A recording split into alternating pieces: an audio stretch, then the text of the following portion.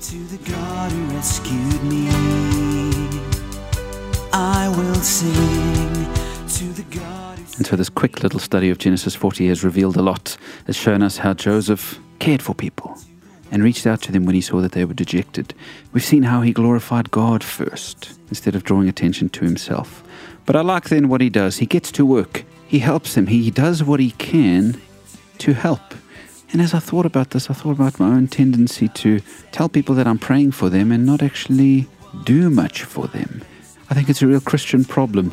So many of us say, I'll pray for you in order to get out of actually doing something good for somebody. You know what I mean? And that's really sad. Joseph could have heard their story and said, okay, I'll be praying for you guys. But he didn't. He used what he had, and in this case it was the ability to interpret their dreams, and he blessed them with it. And so, can we get into the habit, friends, of not just talking about God's blessing, but doing something? Perhaps it's praying.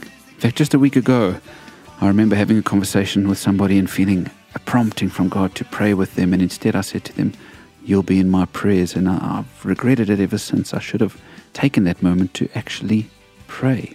Maybe you've got tools in your hand to help someone. Maybe you've got resources, money or time or whatever it might be to reach out and do something.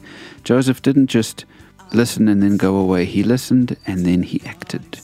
Let's be people who act when God prompts us and who reach out in real ways to people in their time of need.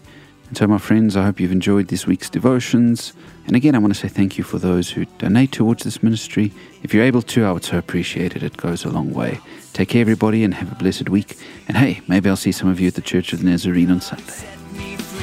I will sing to the one who took my